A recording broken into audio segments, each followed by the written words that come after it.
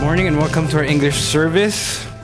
I am Pastor Nathan and I'm privileged to deliver the word of the Lord for you today. Today we'll be continuing our series on fatherhood. It's entitled Intimacy with the Father. And last week, Reverend Genesis started us off reminding us that fathers are ambassadors, representatives of God to their children. Fathers are called to call their children to reconcile themselves before God. Through the father's leadership, through the father's fatherhood, they are reconciling God to their children and their children to God. But also, one of the things that captured my thoughts from Reverend Genesis' sermon was this slide, this quote. It says, if it were classified as a disease, fatherlessness would be an epidemic worthy of attention as a national emergency. Fatherlessness. This quote was proposing that fatherlessness is a current problem. It's not a potential problem. It's not a previous problem. It's a problem right now. And so fathers here, families here, you might be saying as you read this quote, well, I'm so blessed. My father's still with me. I'm so blessed.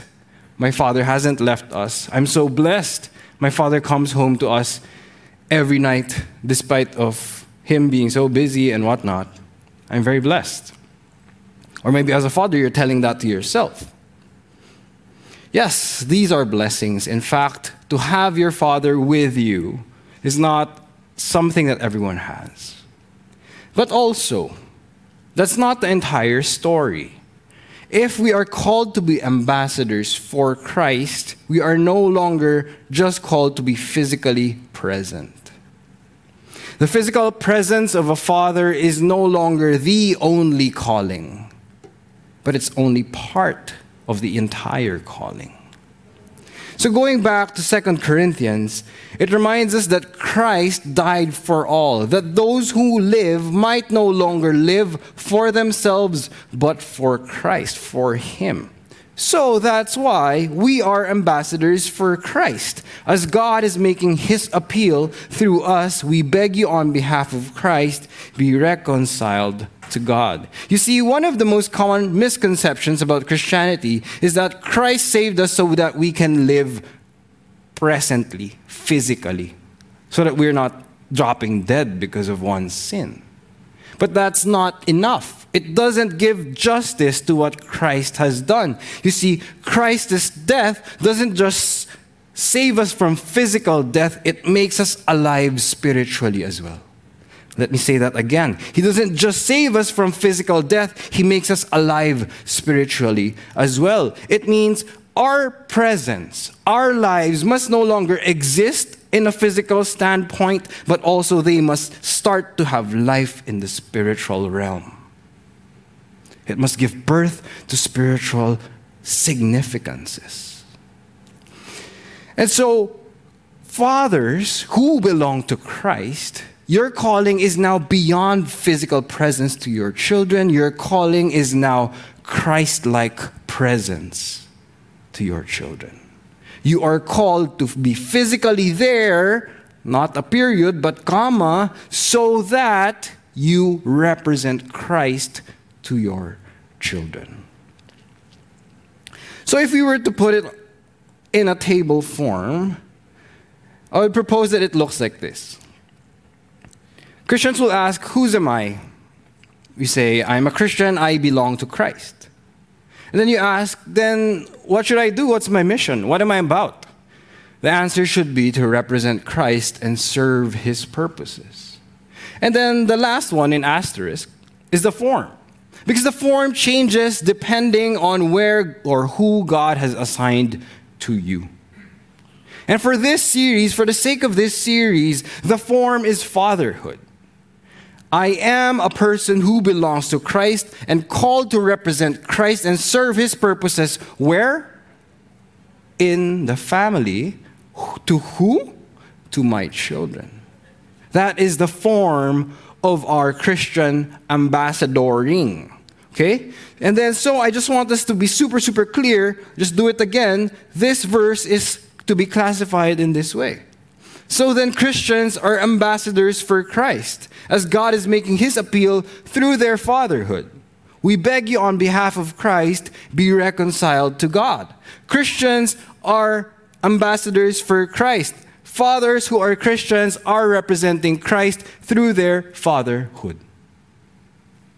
You cannot just say, I'm a father and I so happen to be a Christian. There is one and only the same thing in your existence. It's not two separate spheres, wherein sometimes you're the spiritual leader and sometimes you're a father. It says all Christian fathers must have a spiritual significance to their roles. And so hopefully that's changing the way we see and interpret the word that we hear from this series. You see, in sports, there is such a saying that says, if you can't perform, japorm. Okay? Since we're in the English service, it means if you can't play the part, then at least look like it. And so this series is a hope, a prayer to God, that hopefully we're not just becoming more fatherly looking. Your tummies are not just big like a dad. You don't have a belt cell phone thing here like a dad. You don't wear Skechers to work. But you do all those things and still represent God as you look like a dad. And for those who look like dads and you're not dads, that's a different series. And so, a father with authority. We will discuss this in 3 ways. 3 S's. How a father submits to authority, how a father stewards authority, how a father submits or surrenders to authority. We're representing how Christ related to God. We're representing how Christ led his people. We're representing how Christ put confidence in God's plans. Let's look at this one by one. First is submission. Submission says representing how Christ related to God. So let's look at Christ in John 8. Jesus said to them, "If God were your father, you would love me. For I came from God and I am here. I came not of my own accord, but he sent me." So Jesus was showing us in this really short verse, he understood who he was. He submitted his existence, his authority, his presence to being sent from someone else, called by someone else to be here where he was, not of his own authority, but the one who sent him. Jesus understood that he was under a higher authority when he was representing God to the world here in John chapter 8. So that frames how fathers should see ourselves. We should pattern it in the way that Jesus understood he was sent from God to man to represent God, to accomplish God's plans. This is another form of our identity, function, and form. But Jesus is showing us this. His identity, that he was a man sent from God to represent God, to accomplish God's plans. He was God in human form to do all these things. God, God, God. From God, by God, to God. And this trickles down to Paul's commandments to us in Romans 13. Let every person be subject to the governing authorities, for there is no authority except from God, and those that exist have been instituted by God. Therefore, whoever resists the authorities resists what God has appointed, and those who resist will incur judgment. Unfortunately, I've heard this verse being used by fathers in our generation, not to tell themselves to submit to authority, but to actually use this verse to correct their misbehaving children. Is it wrong? No, this is God's word. But you know what's lacking? If Jesus saw himself as submissive to God's authority, and then fathers see themselves as the authority that children should submit to, there is a gap.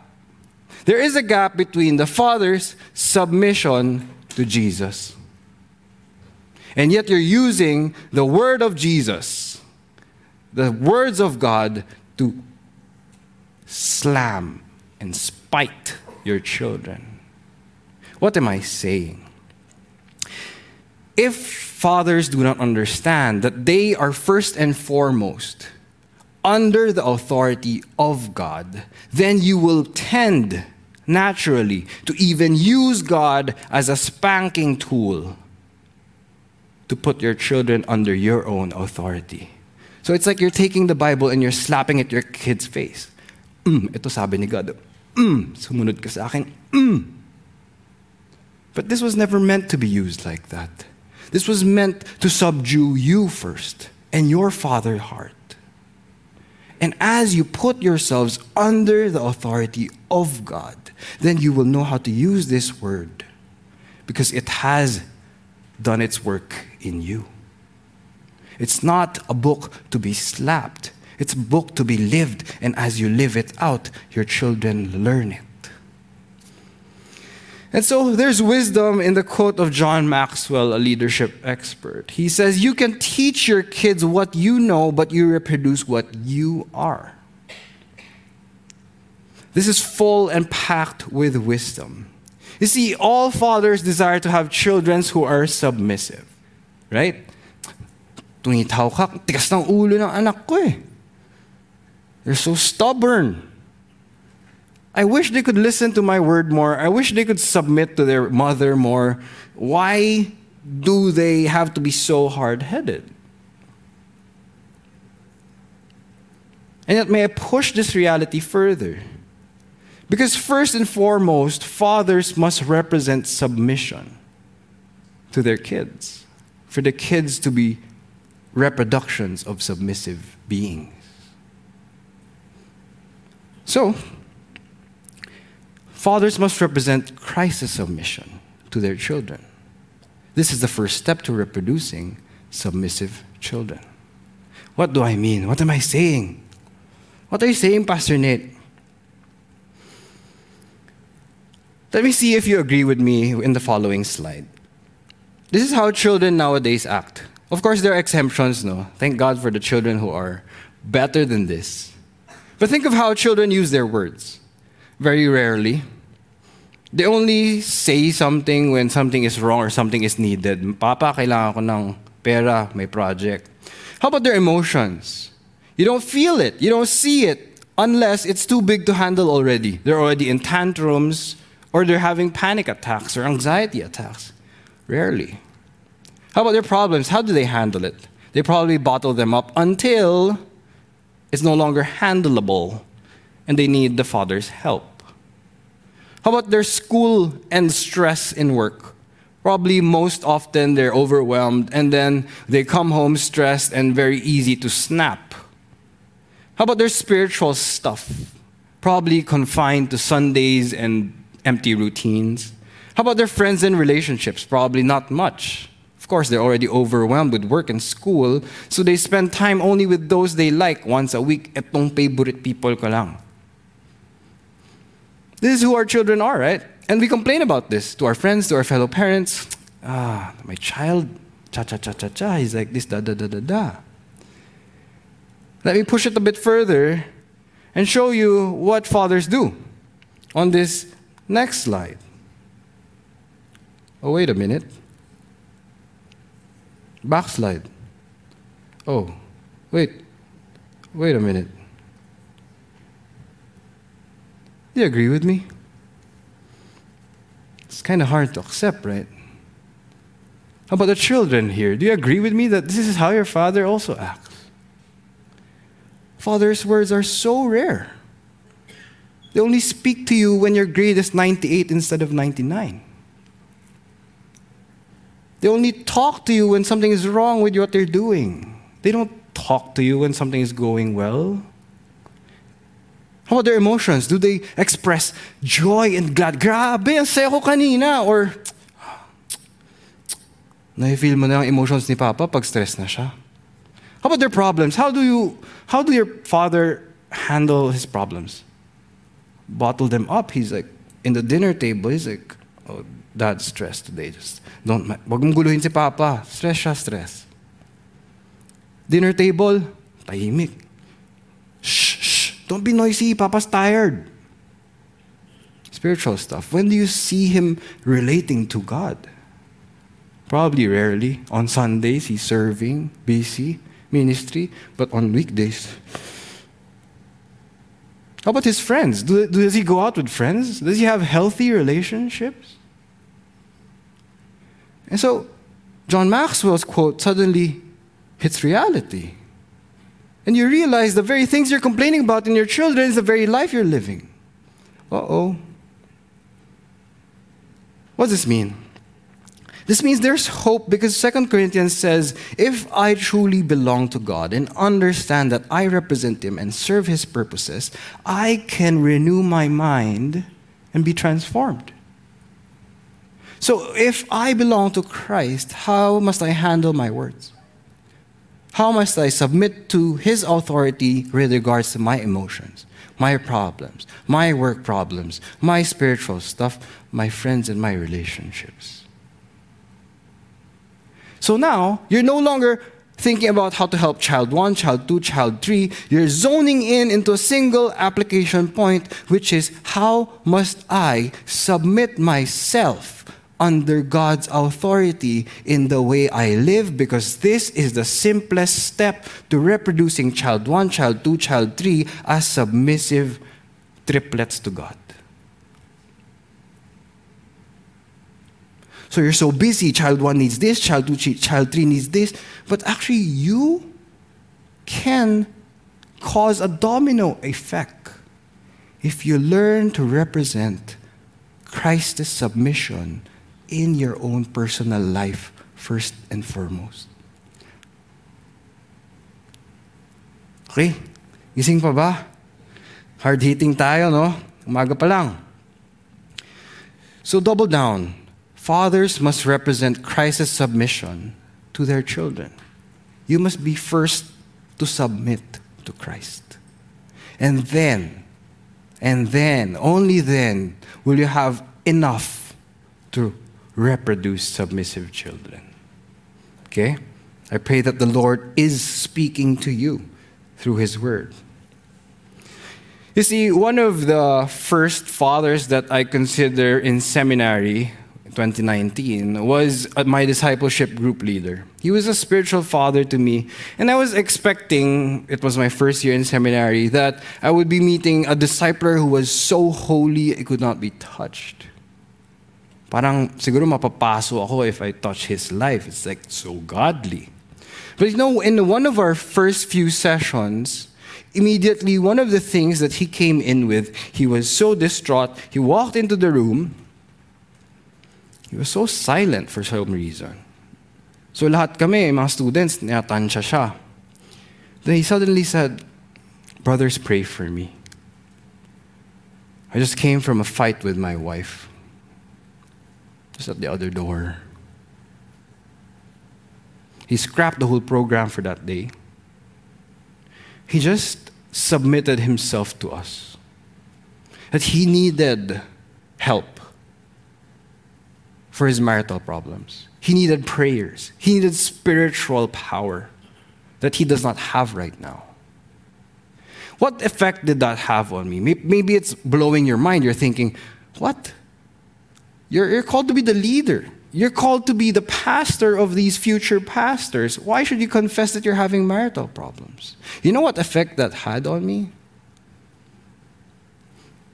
I realized that this person was not living under his own highfalutin holiness. He was living under a holiness that he understood he did not possess and is only cultivated through the presence of God dwelling among His people. So I saw a leader who was submissive to the power of God from others. He needed help. He lived in community. He depended on spiritual power from the church, the people of God. So that forever changed my view of him. I suddenly had more respect for him. I suddenly saw him as one who should be followed because he is following a higher authority than himself. He is submitting his problems, his marriage, his own struggles, not at the side, but he's bringing it to us as if he's just one of us and God is above all of us. So we need those kinds of fathers. It's forever changed me. So I pray that we learn submission first and foremost. Next, S. Stewardship. Representing how Christ led his people.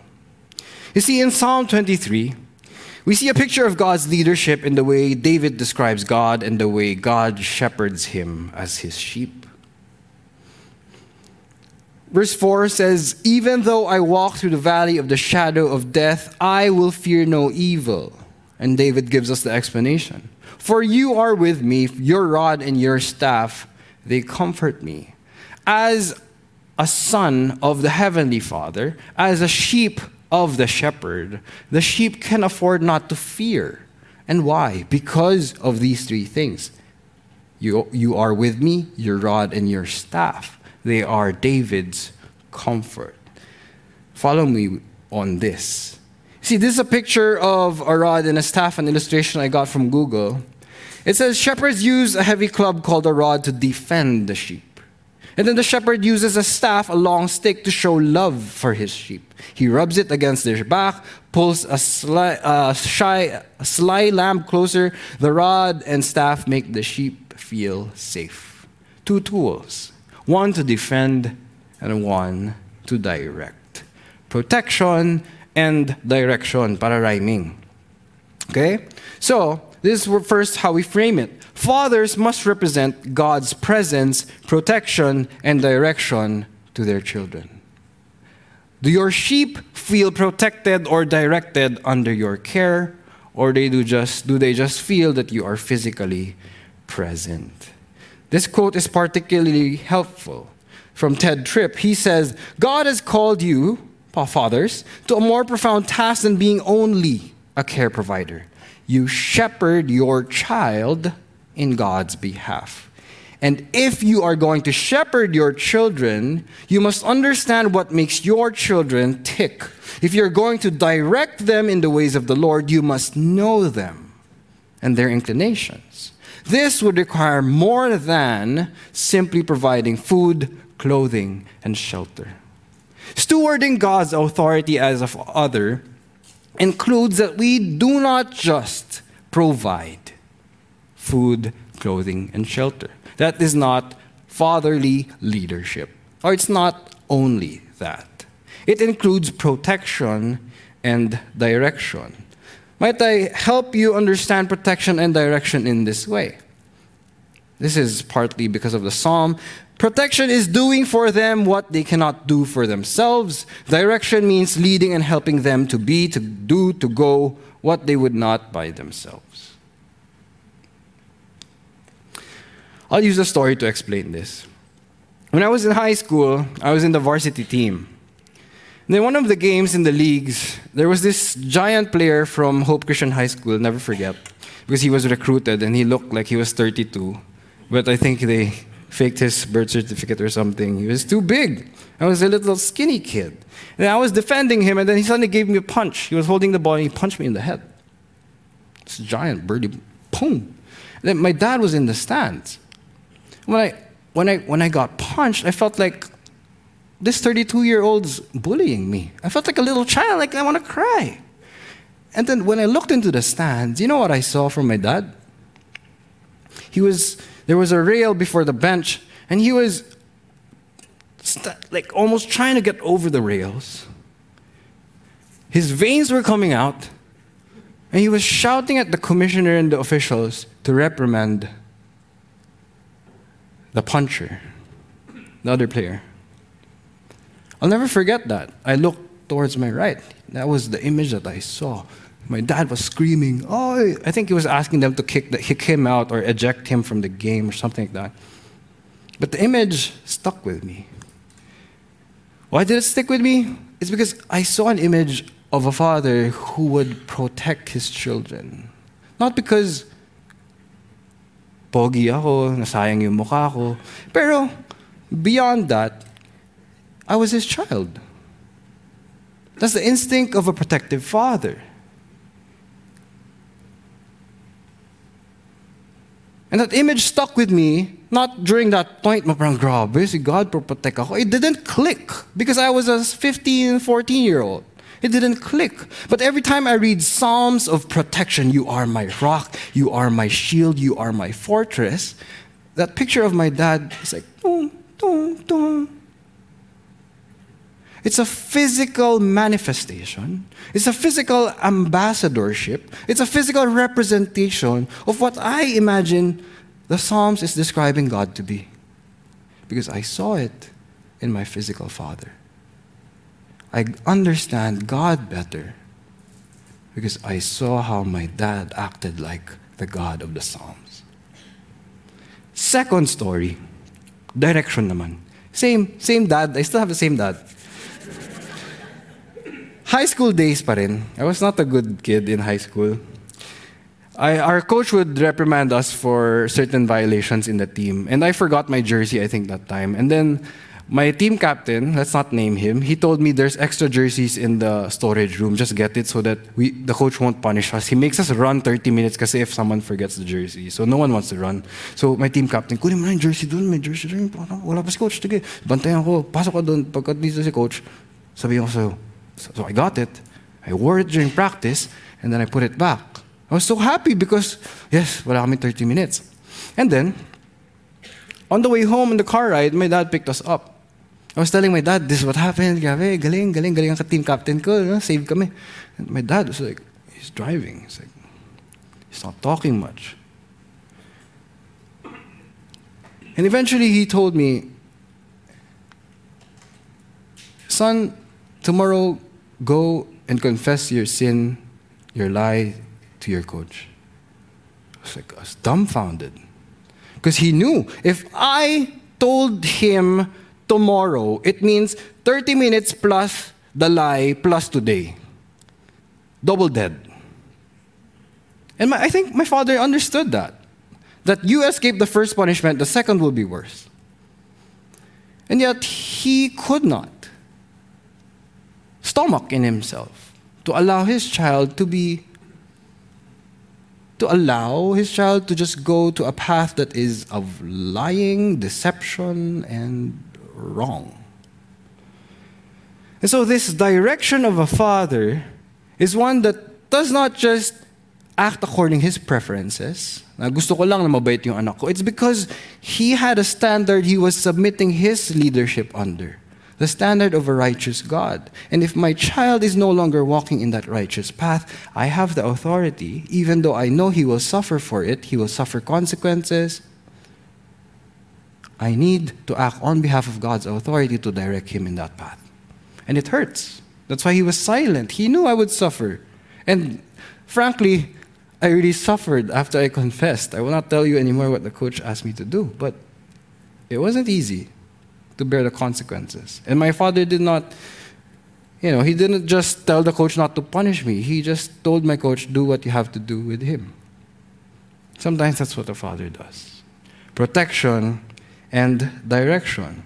And we see this also now that we read Psalm 23. Let me propose as you read 1 to 3, maybe some images are now coming forward. The Lord is my shepherd, I shall not want. He makes me lie down in green pastures. He leads me beside still waters. He restores my soul. He leads me in paths of righteousness for his name's sake. So now, you read this psalm, there's kind of inflections of Nathan's father coming into your mind. There's paths of righteousness that my father led me to. There's green pastures and still waters in his protection. There's the restoration of the soul of the child. And so, as we ambassador Christ to the world, when they read the Bible, it's suddenly becoming more, wait a minute, I've seen this. My father has been this. My spiritual pastor has been this. My small group leader has shown me these kinds of characteristics.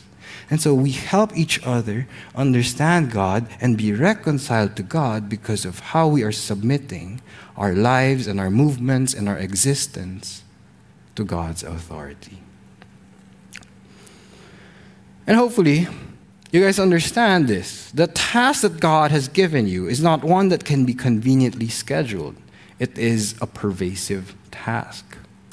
It's not something convenient. To discipline, to protect, this takes something out of your own routine. You just want to get to school and come back home. But my father had to father in the way home, on the way home. There is something that must go into your mind and exit as a heart and conviction and action. It cannot just be listening, oh, sige, ito nangyari sa school, blah, blah, blah, blah, blah, nagsinungaling ka, okay, sige, blah, blah, blah, blah, blah. It's not convenient. It will cost you your comfort, your attention, your time, your resources. Even though you're already stressed with work and stressed with your fatherhood responsibilities, it's pervasive. And yet fatherhood is a calling that is not because of yourself, but is given to you by God. So how will you steward this position? Will you just choose convenience or will you choose your calling? I pray the Lord help you.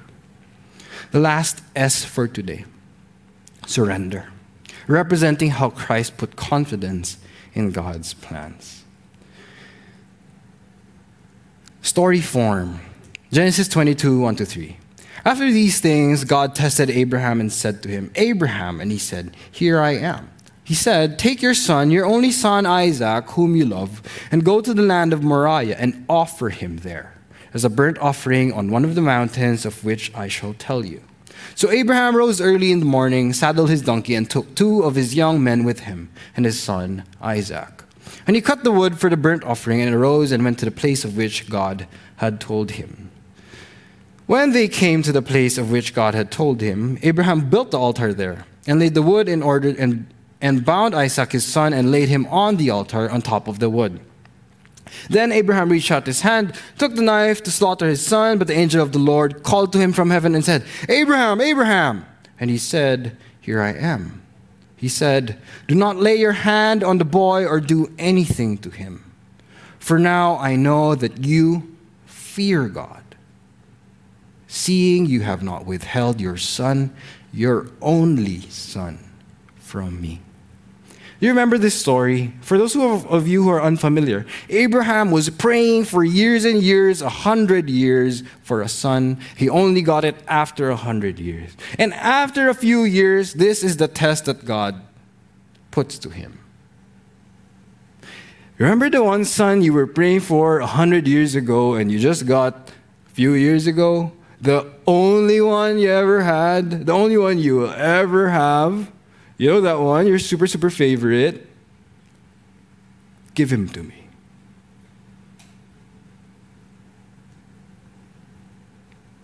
And God's response tells us of something that he sees as pleasing in his sight as fathers, as representatives, as people he's entrusted with sons. He says, now I know you as a father, you fear God, because you have not withheld the one you love the most, your very, very heart you gave to me. What does this mean? Fathers must be ready to surrender their own plans for their children if it's not aligned to God's plans. What does this mean? It means sometimes your heart will need to be ripped out because God is asking for it. And sometimes that heart is in the form of your son or your daughter.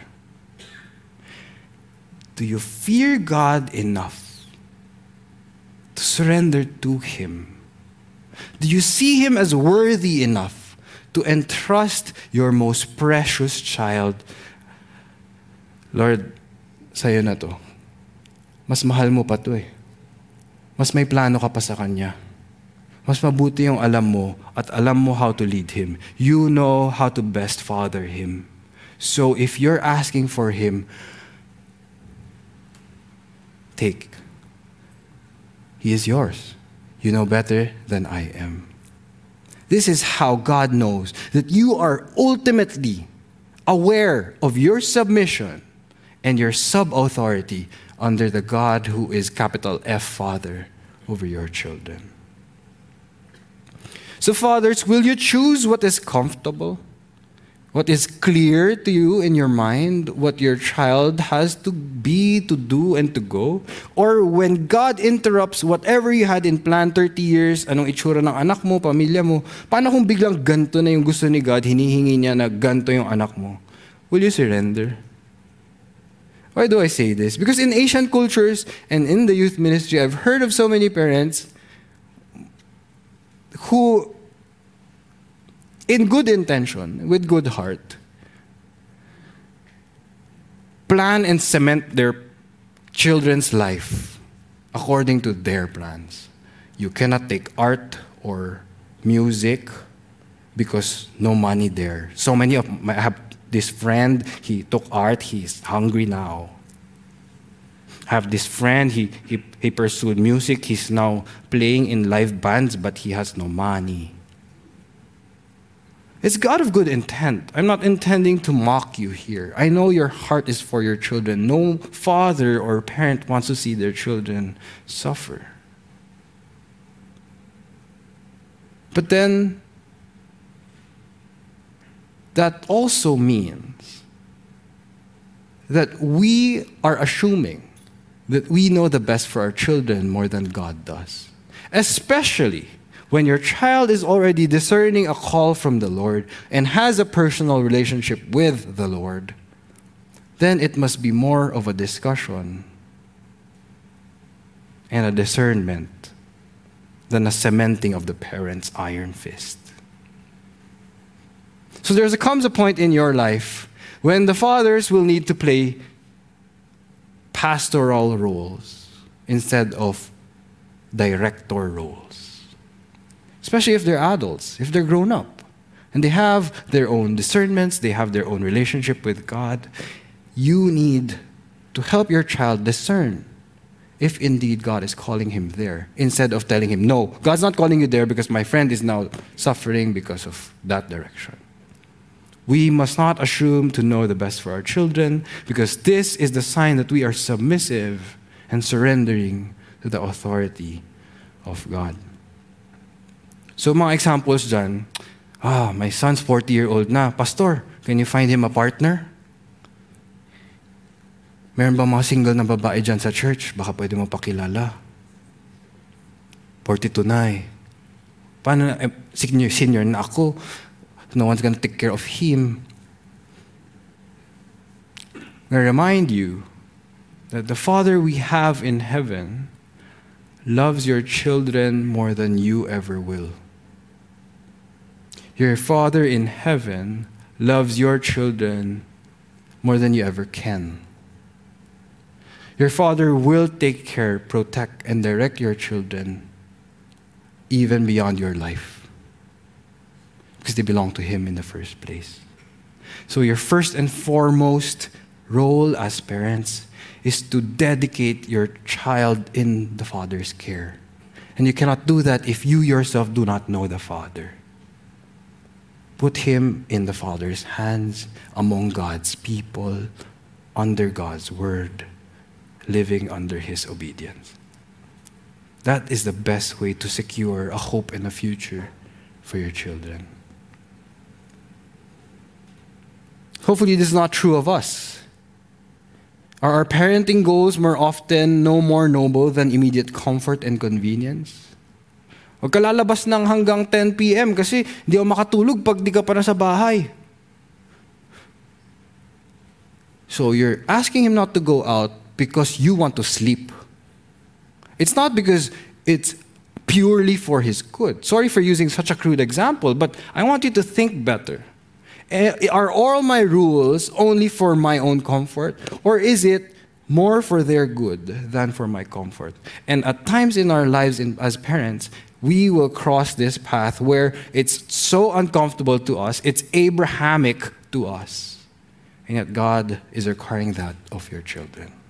Why do I say this? Because I went through this.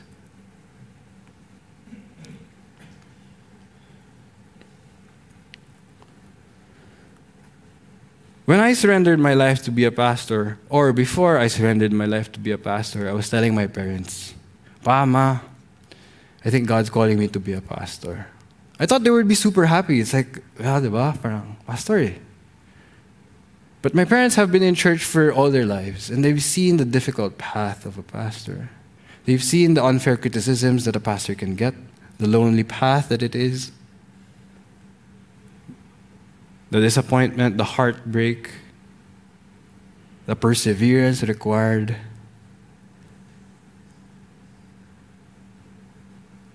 And when I told them that I have been sensing this call, they expressed apprehension. And I remember we went to Boksu Jeremiah's office in Talayan. The first advice that he gave to my parents was, at this point, the best thing you can do for your child is to pray to God for him. Secondly, pray to God for yourself.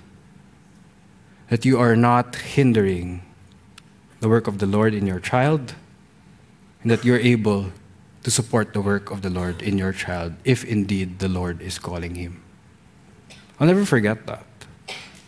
Because it showed me that Boksu was a father who understood what a father's role is. You are under the authority of the Heavenly Father, and you're called to support whatever your Heavenly Father has planned for this child, this creature, that He has entrusted to you for, 20 years, 30 years? In America, 18.